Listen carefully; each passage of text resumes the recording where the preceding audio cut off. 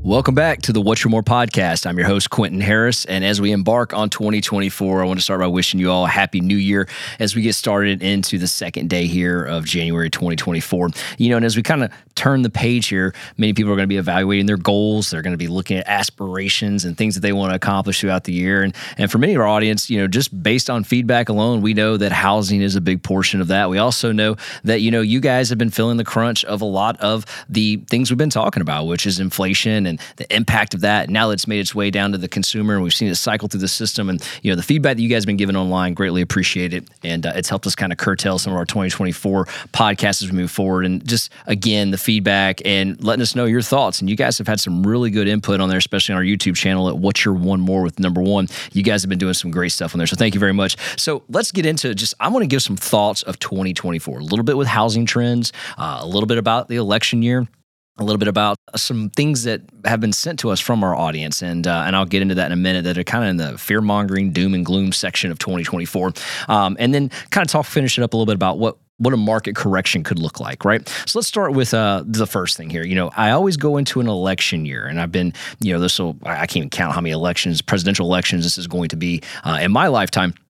But things happen during an election year that are very consistent. And most of that is the economy starts to make a turn for the better during an election year. Very rarely do you see a presidential election happen and the incumbent rolls in with a disaster, and that's a platform they have to run on. And so you see massive cooperation from the Federal Reserve. You see, even though they're supposed to work independently, you still see that cooperation there.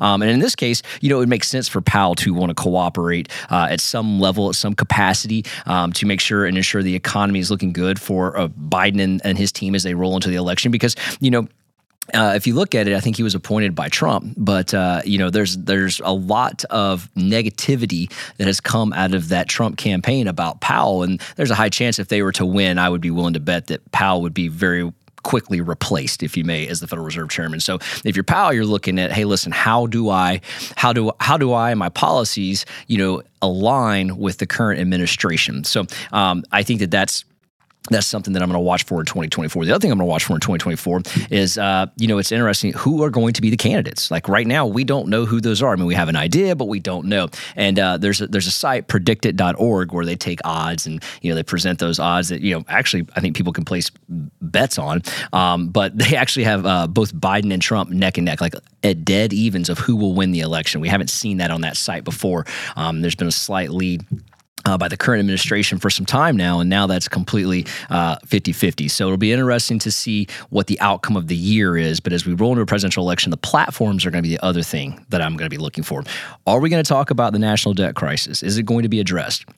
Are we going to talk about deficit spending? Are we going to talk about taxes? Are we going to talk about, there are some things in Social Security Administration, the VA funding, military spending. How is all of that going to be addressed in this election? Or is all of that going to be completely sidelined and it's going to be more bickering and more finger pointing, which is going to happen, but are we going to get to some of the topics that actually matter to the general public? So those are things I'll be looking for in the 2024 election.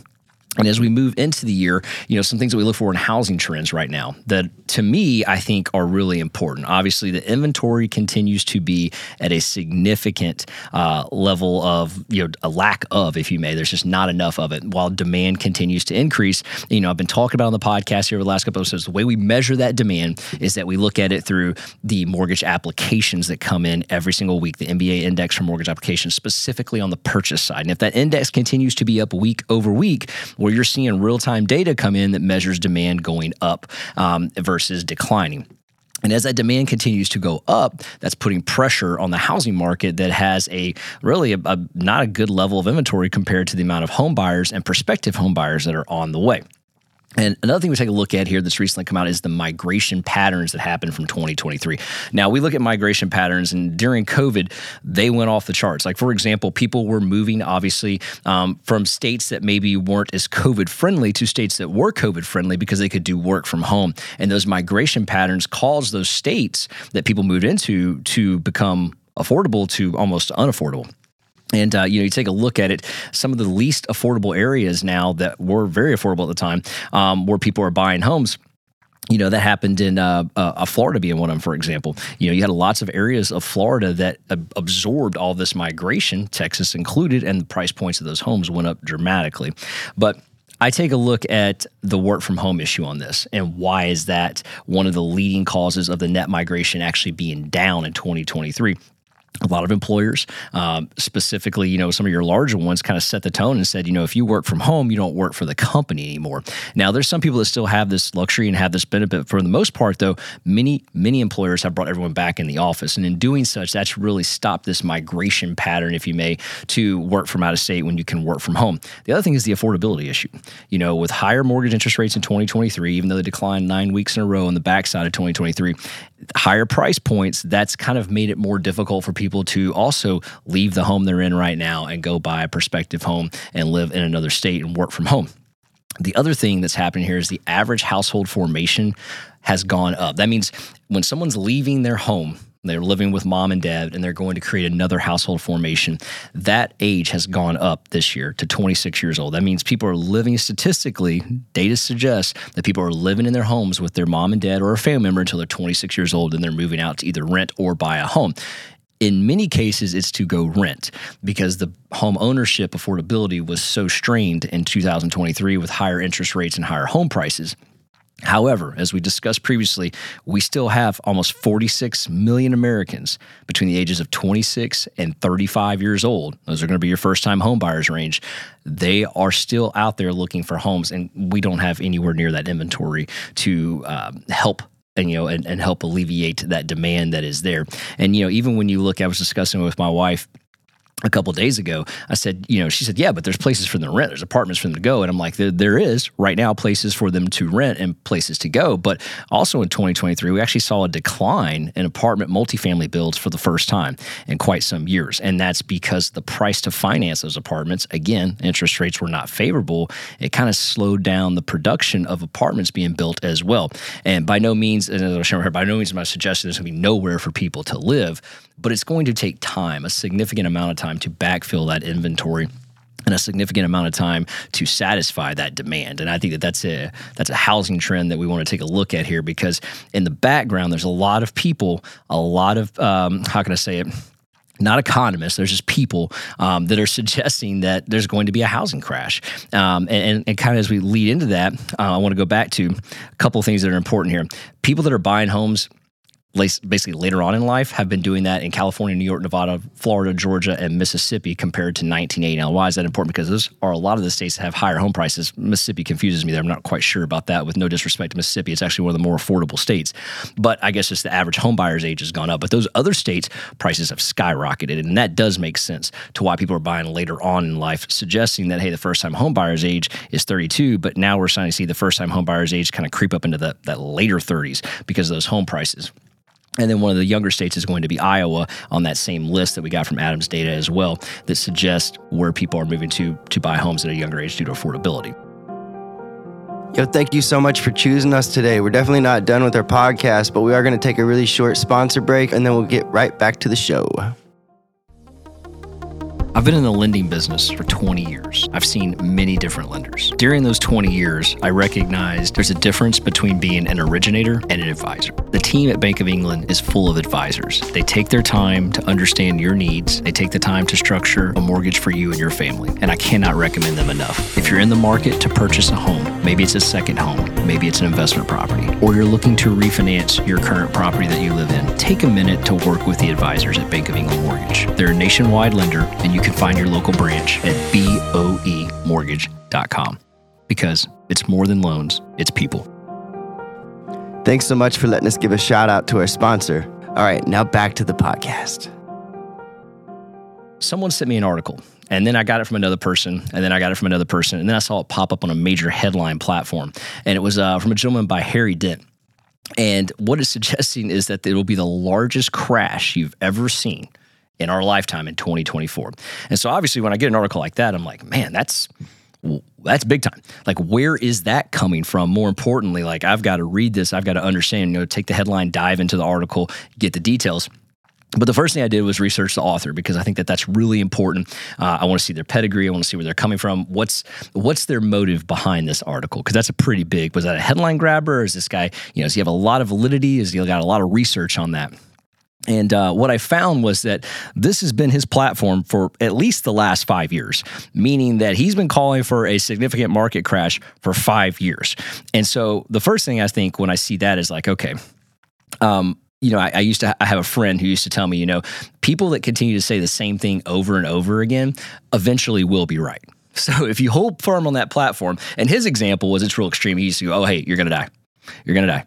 You're going to die. And eventually he will be right. Correct. So, at some point, if you hold firm on that platform, you'll be right. And then maybe that's the path that Mr. Dent's taken here. But I kind of wanted to address the article because he's suggesting this will be the largest crash in the history of the United States, dating back to the start of it. And the reasoning for that is he is suggesting that the entire economy, the assets, everything involved around the United States is built up on inflated numbers. And he kind of goes through it and says that the stock market obviously is at an all-time high, which I agree with. Housing's at an all-time high, which is true. You've got crypto, you've got gold, the list goes on. And his suggestion is that all of it is inflated. Now, I could absolutely see where he's coming from on the stocks standpoint, because what he is suggesting is that the stock market was built up on this false pretense.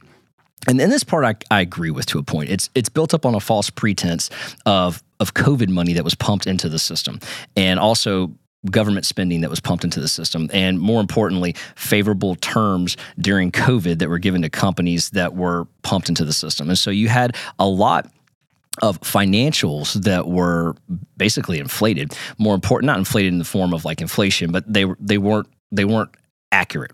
And what I mean by that is they were basically intoxicated by all of this COVID money that was pumped into the system, along with lower interest rates. And so also a lot of those balance sheets, as we've seen with some of the regional banks, were not marked to market. And so you have a lot of assets that are toxic on people's sheets that are not having to be reflected in the numbers. And so I think there's a combination of this theology that, it's doing better than it should be. And what goes up will come down. Now, a significant crash, I'm not so sure about that, but I do think that it is. I do think it is higher than it should be, and I do think you will see a correction there. And as he jumps, and I think there's more reasons than what I'm describing as well. I also think that there's a lot of there's a lot of fallacies in the reporting. I'll go back to that. And I also think that the market right now, because of this real-time data that we're talking about they are already banking on these Federal Reserve rate cuts, and they're already pricing this in to future successes. And I think that's what you're seeing in some of these elevated prices right now.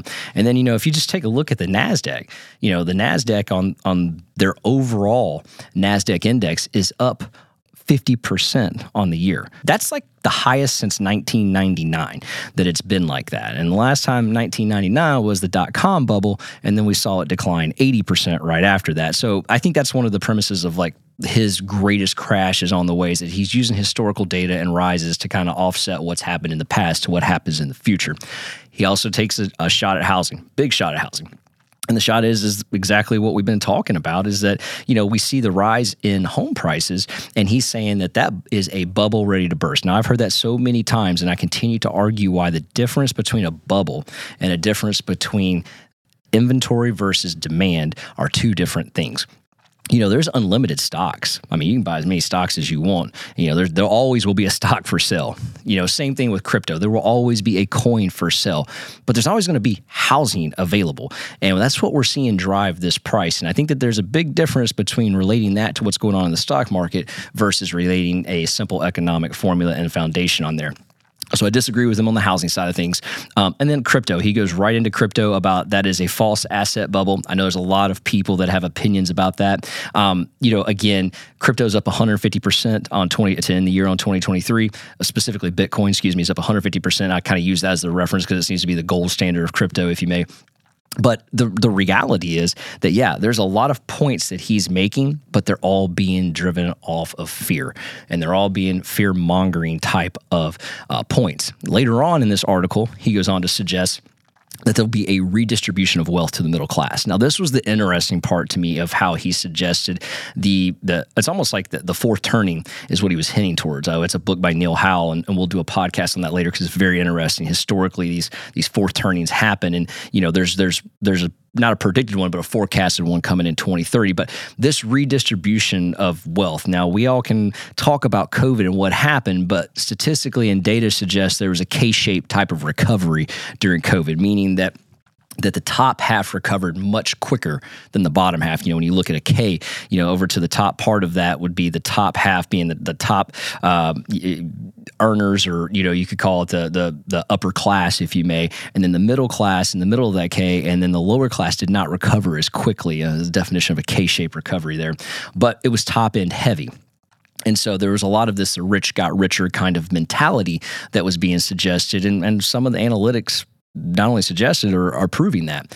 His point was that they continued to make the top tiers make more and more money in real estate, make more and more money in the stock market, and that entire community is going to lose 80% of their wealth in 2024, and that new wealth will be found by the middle class. And he's suggesting that the people that have money and cash on the sidelines will now be the new wealthy people in America because they'll be able to buy asset prices at a much reduced value compared to a lifetime of savings that people have had. Pretty extreme. I'm not saying that couldn't happen, but I'm saying that's not end of the world type stuff, but that's that type of extreme stuff. That's that fear mongering. More importantly, that's that clickbait that'll get people's attention because, quite frankly, there's a lot of people that wouldn't mind seeing that happen, right? And not only would you not like to see that happen, but you'd like to be the part of the ones that kind of benefit from that. So he is definitely getting some headwind with this article. But again, this isn't the first time he's written this article. This is the sixth time he's written this article. So I'm not so sure that that's what's going to happen. I think there's a lot of stop losses in there from that whole redistribution crazy thought process, but I do think there's an opportunity that if you did have a realignment of I'm not saying wealth here, but the stock market, people could take advantage, and you could have a rise for a lot of people to make significant gains in that, depending on how you position yourself. But I do disagree with 90% of this article. I think it's a lot of fear mongering. I think there was a lot in that 10% that I do agree with that are statistically accurate, because we've seen this movie before in the stock market. While I'm not suggesting a mega crash such as what he was doing, I am suggesting that you will see a correction in the stock market. And it's something that, I've been saying for the last 3 years. I've been wrong for the last 3 years. But I think that there is going to be a correction once the party runs out on some of the inflated type of basically financials that are in there. When people wake up out of the ether and go, oh my gosh, like these companies aren't as solvent as I thought they were, or more importantly, they're not making as much as I thought they were. And secondly, this AI, rally that we've had, which is what really happened in 23. The AI rally is what boomed the NASDAQ. We saw a lot of companies benefit from that. Once that kind of filters its way through the system, I think we'll kind of see it come back down to reality and realign itself. So the last thing I wanted to talk about was a correction versus a crash. I do think that is what's coming. It's what I just was kind of hinting towards, but things do and will correct themselves. And specifically housing, stock market, all of that is going to happen. Housing is going to take some time to correct itself because we have to backfill that demand. And the only way housing is going to correct itself, level off, maybe even see price, come down a little bit, is when we fulfill all of the inventory that's been missing. And again, that is a 5 to 7 year plan that is not going to happen in the next year. And so in 2024, I would anticipate home prices to continue to go up. At what rate? Probably less than 5%, 5 being a peak, depending on what part of the market you're living in. But I mean, the reality is they're going to go up or remain flat at worst case scenarios in your area. I had a viewer online go, oh, well, that doesn't even make sense because there's home sitting. That doesn't explain houses are going to come down because that's why we have home sitting in our local area. And I'm like, well, I'm willing to bet that home sitting because it's overpriced, it's overlisted, maybe more than it should be, not because the market's crashing in your area. And so it'll be interesting to see if my theory works out over his theory in this particular case. But I do think the stocks are more susceptible this year to a correction. But again, I'll go back to the beginning of this podcast. 2024 is an election year. And what happens during election years is the economies typically thrive. They don't come down during election years. And I think whenever you have that in the background looming, that's the ace in the hole to keep the economy going and thriving in 2024. And we know the election doesn't happen until November. So you've got all year to see the benefits of that in the background here. And I think where the real noise is going to be is in the election. That's where the real noise is going to be. That's where all the drama is going to be. That's where all the arguments are going to come in. That's where all the bad press is going to come from. And housing is going to be a thing that will be there. It'll be there in the distant background along with these other topics that we're talking about as well, because the frontliners are going to be the election, and that's what's going to take the brunt of the media.